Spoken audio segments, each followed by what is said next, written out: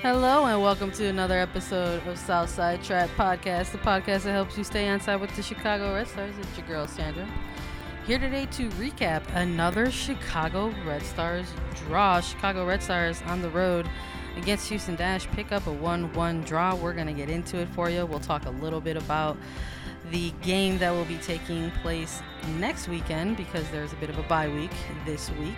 So catch us and our thoughts on that as well. Can't get through everything alone, so I'm here today with my friend, homie, and colleague Claire Watkins, aka the scam originator. Claire, we're hanging out and doing this. Yeah, I mean, can't do everything alone. I'd certainly hope not. I like to lie to myself sometimes. It helps get me through the day, quite frankly. Yeah. I'm not a big fan of lying, and I don't think anybody should be a big fan of lying, but sometimes lying to yourself is what gets you through the day. I mean, yeah, that's true. What a way to start. Hey, everybody. We're all feeling good and feeling great. We're going to be talking Red Star Soccer. Yeah. Houston Dash. Let's dive into our preview a little bit from when we talked about this team. Because, Claire, we said, like we've been saying all season, we don't really know what's going to happen against this team. Against Houston? Yeah, we don't really, we were like, here's a couple players from Houston that Chicago should probably pay attention to and probably be on the lookout for. But mostly we were like, Chicago has sometimes gone into Houston and they have ended up playing out games a certain type of way because they have maybe felt a certain type of way playing in like Texas Heat. And sometimes games have been, I don't want to say not so competitive, but they've been tough to play into. Like it's like sometimes kind of like a little bit of a sluggy match to get through for this team. And we were both like curious as to how the Red Stars were going to like line up because over the last few weeks they had lined up a certain kind of way. We had started seeing Katie Johnson get more consecutive starts. And then we also started to see like the return of Vanessa DiBernardo. So we were like, is this going to mess up the current flow of the team and what they're bringing on the pitch? And I don't know if it did do that because we saw kind of a similar starting lineup that we've been seeing over the last few weeks. So let's take a look at that. The Red Stars lined up as followed against Houston. They had Cassie Miller in net, Aaron Wright, Turner Davidson, Sarah Gordon, and Casey Kruger to run out the back line. Sarah Gordon, Morgan Gautrat, Mal Pugh, Katie Johnson, Rachel Hill, and Kalia Watts to run out their 11. So Johnson, again, getting tasked with the start. Yeah, I mean, like I said last time, I don't know exactly what the final form of that position is, but I think that certainly, you know, Katie Johnson is doing a comparable job to what Vanessa DiBernardo was able to do in the first part of the season. You have to ultimately think that the goal would be to have them on the field at the same time, but as people start coming back from injury and whatnot, that gets into a bit of a crowd. You're not going to be able to play Colaprico, Woldmo, Gautrat, DiBernardo, and Johnson, or you could, I guess. But that's not exactly what they're leaning towards. So I'm interested to see what the final form of that is. But yeah, I mean, I thought it's about the same lineup they've been rolling out with, right? It's about the same. And I was like, yeah, I mean, I think that's their best shot at this moment. I was like, consistency. That is the word that I will use with my reaction to this lineup when it rolled out. And it was a good one, quite frankly. It was like, yeah, you know what? This is the lineup that's been coming out and getting the team results. I mean, question marks around wins, but like results have been happening with this particular lineup.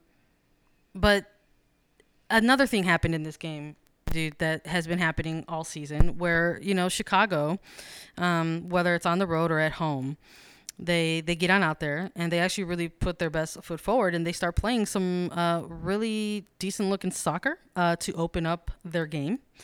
They were getting into good spaces. They were like trying to string together passes. Mal Pugh has continued to like do what she's been doing this entire season.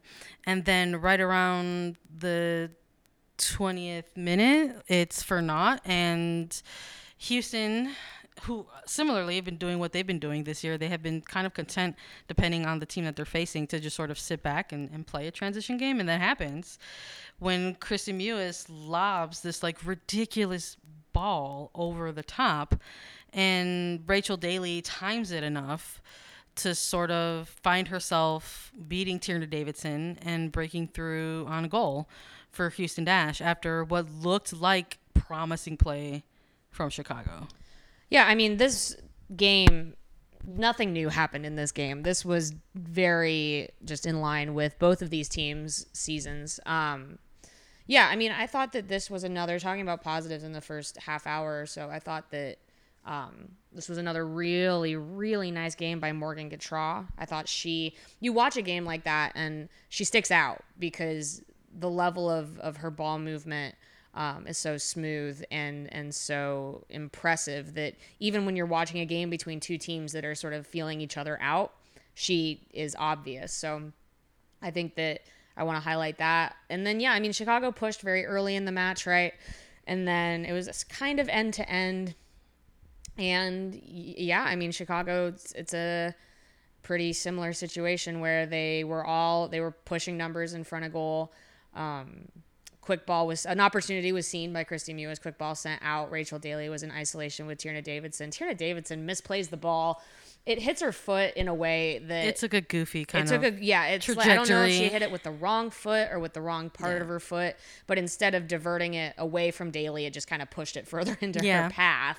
And then Rachel Daly, pretty solid finish there. So nothing that it didn't seem like Chicago couldn't like overcome, but it's probably, I mean, I haven't done the numbers, but at least the sixth game they've been down by 1 at halftime, something like that. 6th, 7th game sounds correct. I can't stat check you at the moment, but you sound correct. Quite frankly, 10. They might have 10 games this season where they've been down by 1 at halftime. You're like, let's just be real. It could be double digit figures. I think honestly, dude, part of my initial reaction to this opening goal from the opposition as well, I was like, well, that sucks. Besides being like, well, that sucks, because there was like all of this like very promising play ahead of that. And then sometimes soccer happens like that. Like you take a touch and it's not a great one, and then it leads to that. But also just sort of watching like kind of the decision making there from like Cassie Miller, who's been quite frankly really good for Chicago in goal. She has sort of stepped in to fulfill a role that quite frankly she probably wasn't expecting to, but things happen sometimes. And during the Olympics, Alyssa Nair sustained an injury, and so her time in starting goalkeeper got extended. So she's been in this position for more games than probably she initially expected, and she has done quite well in a lot of them. But a thing that I've noticed in some of these goals, that there's like this quick hesitation sometimes. So I don't know if like there's these moments where of self-doubt or what, or it's such a quick moment where you have to make that decision. I mean, goalkeeper is probably one of the hardest, if not the hardest position on the pitch, but it was just like another one of these things where I was like, man, I'm like, she's probably going to look at this highlight again and be like, what could I have done different? Because at that point you're like the last line of defense, and it's like the decision-making part will really make or break that sort of thing. Because she ended up trying to make a play on it, but just wasn't able to come up with a save. Yeah, I mean, I think Cassie Miller is a very capable goalkeeper, but I'm not sure at this moment I would describe her as multifaceted. Like, I think she's very calm, and that element of her game, whether it's in distribution or when she does get the ball, she's never rushed. It never feels like she's pushed to do stuff she doesn't want to do. Very calm in distribution, ball at her feet. But within that, sometimes it feels like her reaction time is a little bit slow.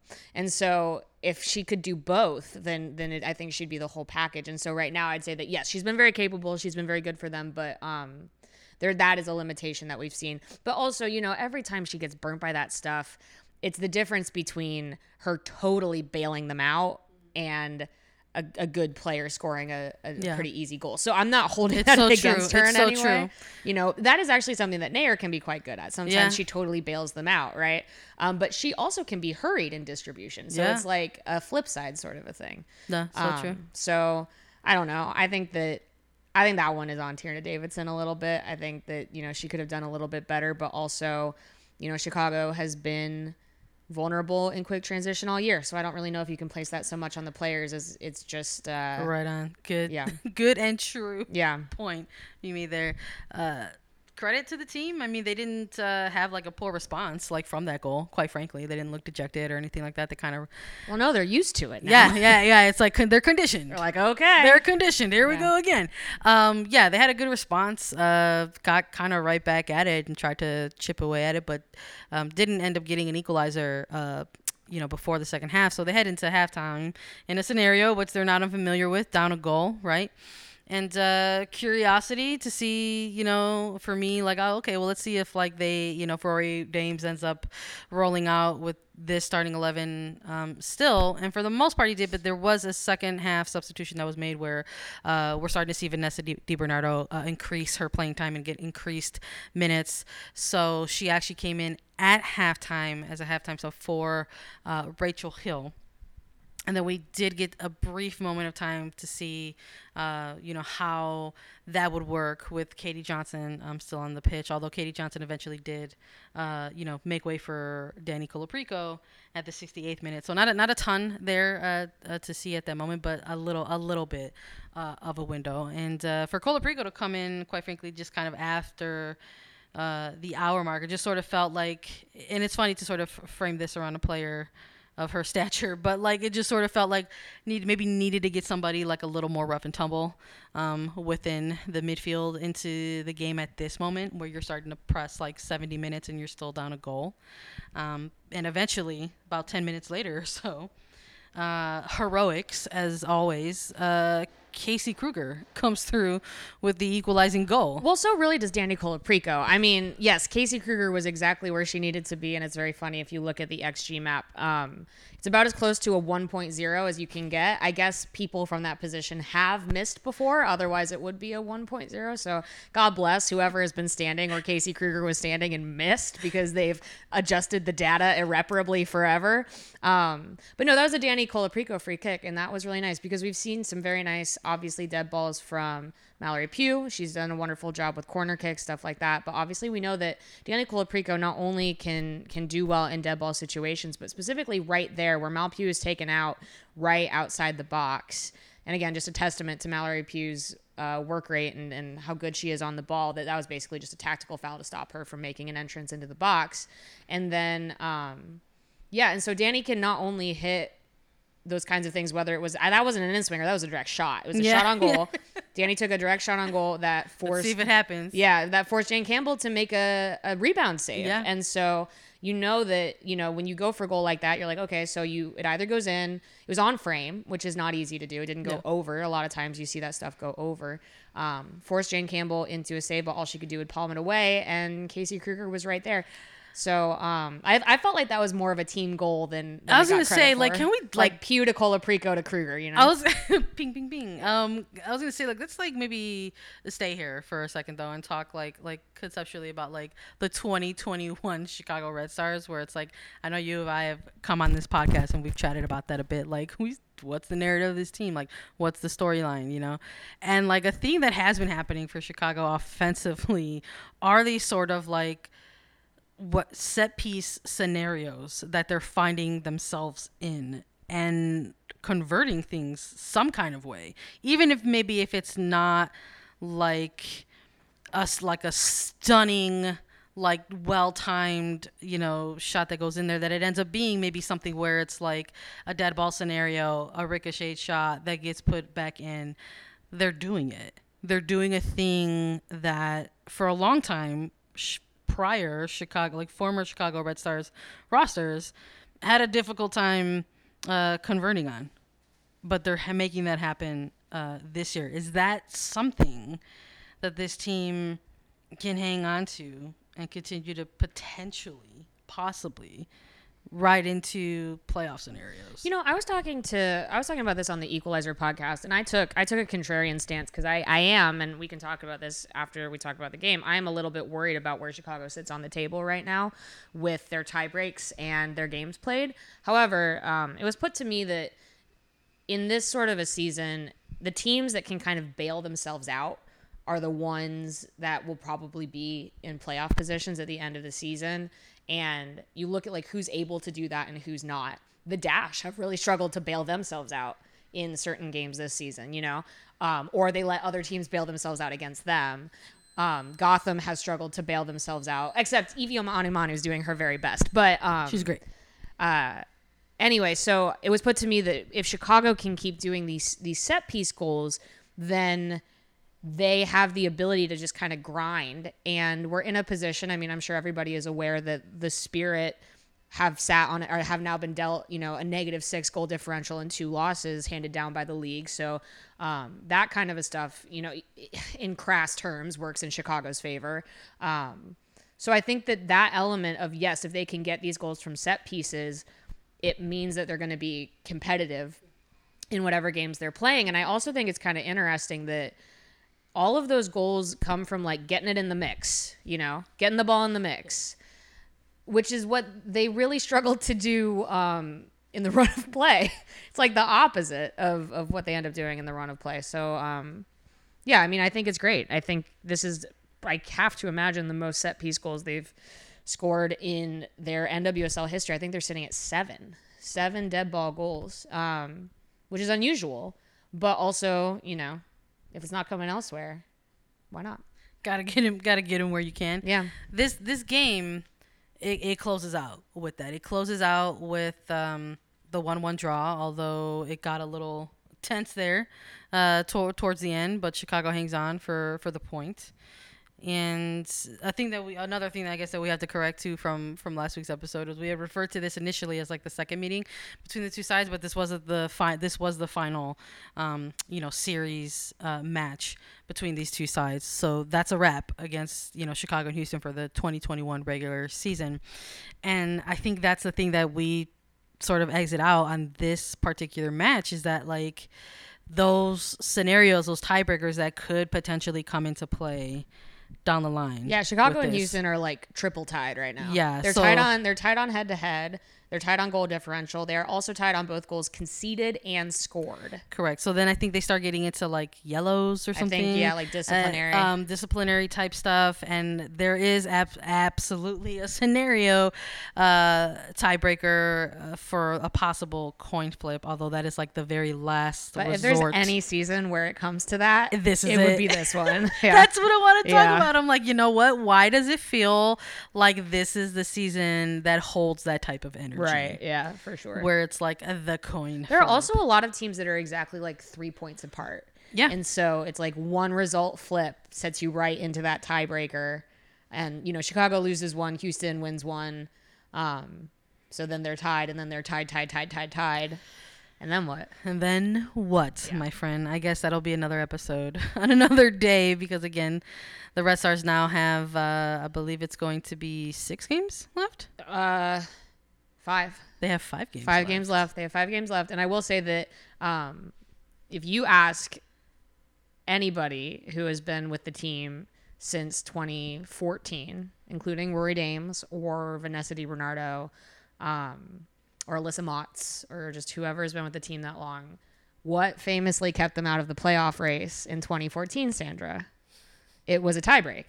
It was absolutely the tiebreak. It was the tiebreak. And they actually had the ability to not have a tiebreak in the last game of the season, and they tied the Western New York Flash. Yes. Didn't we do a deep dive on that? We sure did.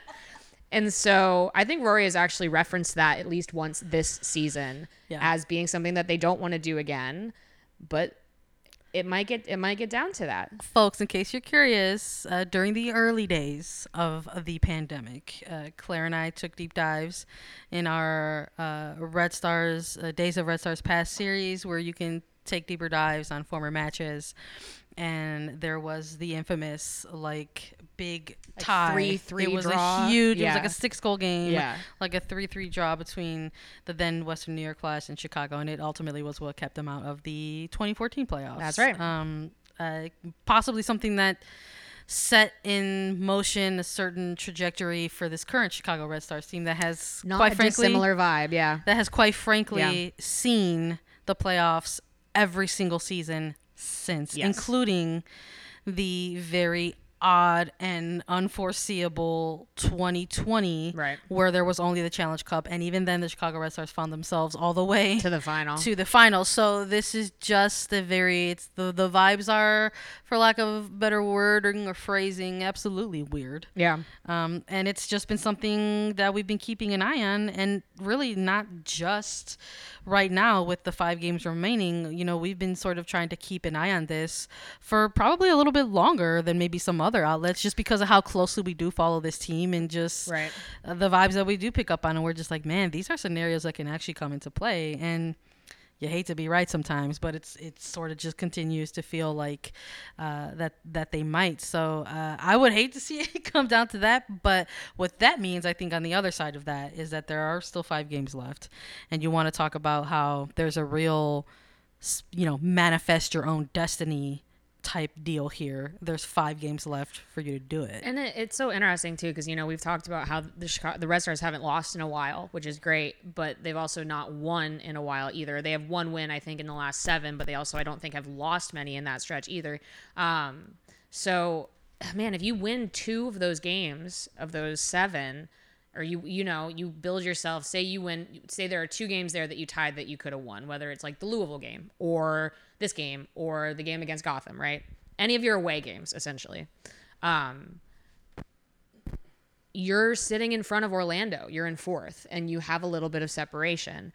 The lack of ability to get those extra 2 points is why they're in 5th and still really, really close to the teams behind them.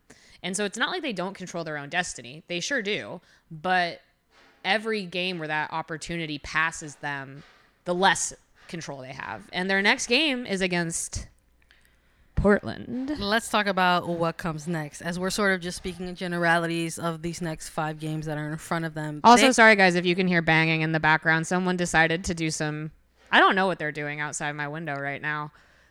Listen, it's still technically summer in Chicago. Yeah, someone it's still construction season, working on a project, and people are keeping it real. And this is what the people want, quite frankly, yeah. dude. They want Windows us to be open, together. Sounds of the city. They want us to be together, hanging out and doing these types of episodes, and that's going to include the environment around them. They're going to get those noises as well. Anyway, but what's next for Chicago, as we're talking about 5 games? They got a little bit of a break here, which is also why we're hanging out. We're like, hey, there's time for us to sit down and record a podcast together. But the international window is coming into play. There's going to be United States women's national team friendlies that are going to be taking place against Paraguay. Shout out to all my Latin peoples. It is Hispanic Heritage Month. That's right. Rep your set where you see fit. And those are all things that come into play because the next game that is going to happen will be the Hispanic Heritage Night event for the Red Stars against Portland Thorns, but that's not taking place until the 25th. So the team has a little bit of time to themselves, unless they're, Mallory Pugh or Tierna Davidson or Casey Kruger. They are off on national team duty. They didn't have to travel too far, though, which is nice. They're in Ohio right now. Midwest games are nice. The Midwest component to this is quite nice, actually.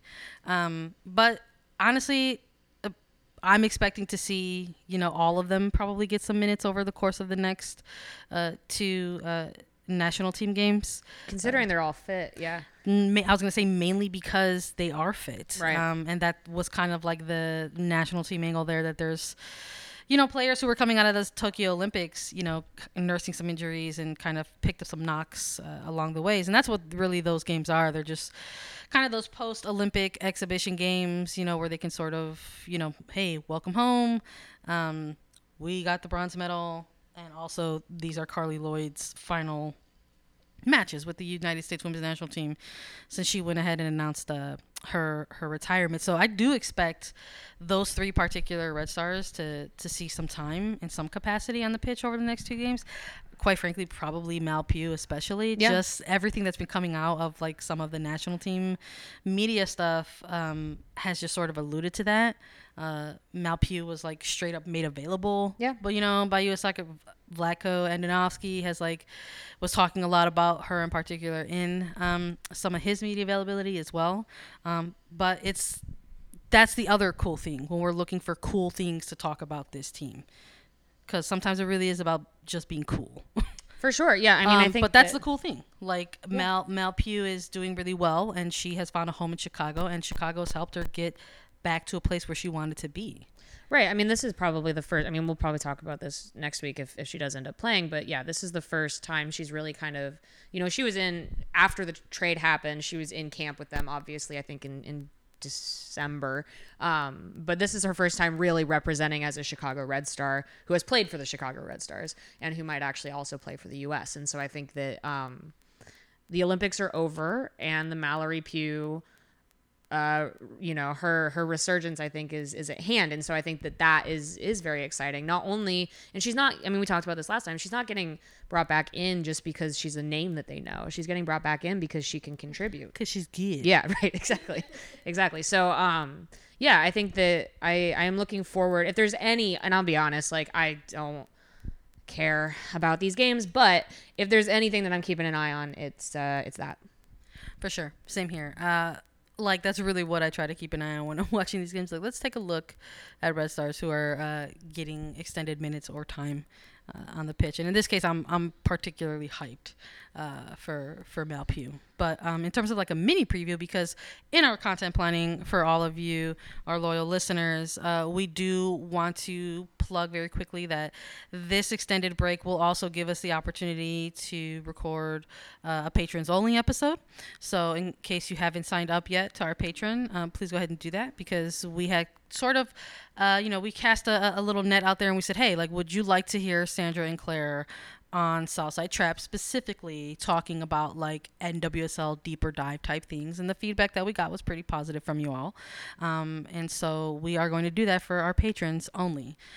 So there has been a lot of things that have been happening in the league, in particular from one specific club, and other things as well that we would love to sit down and I'm sure chat with each other and share those thoughts and opinions with you all. So look out for that.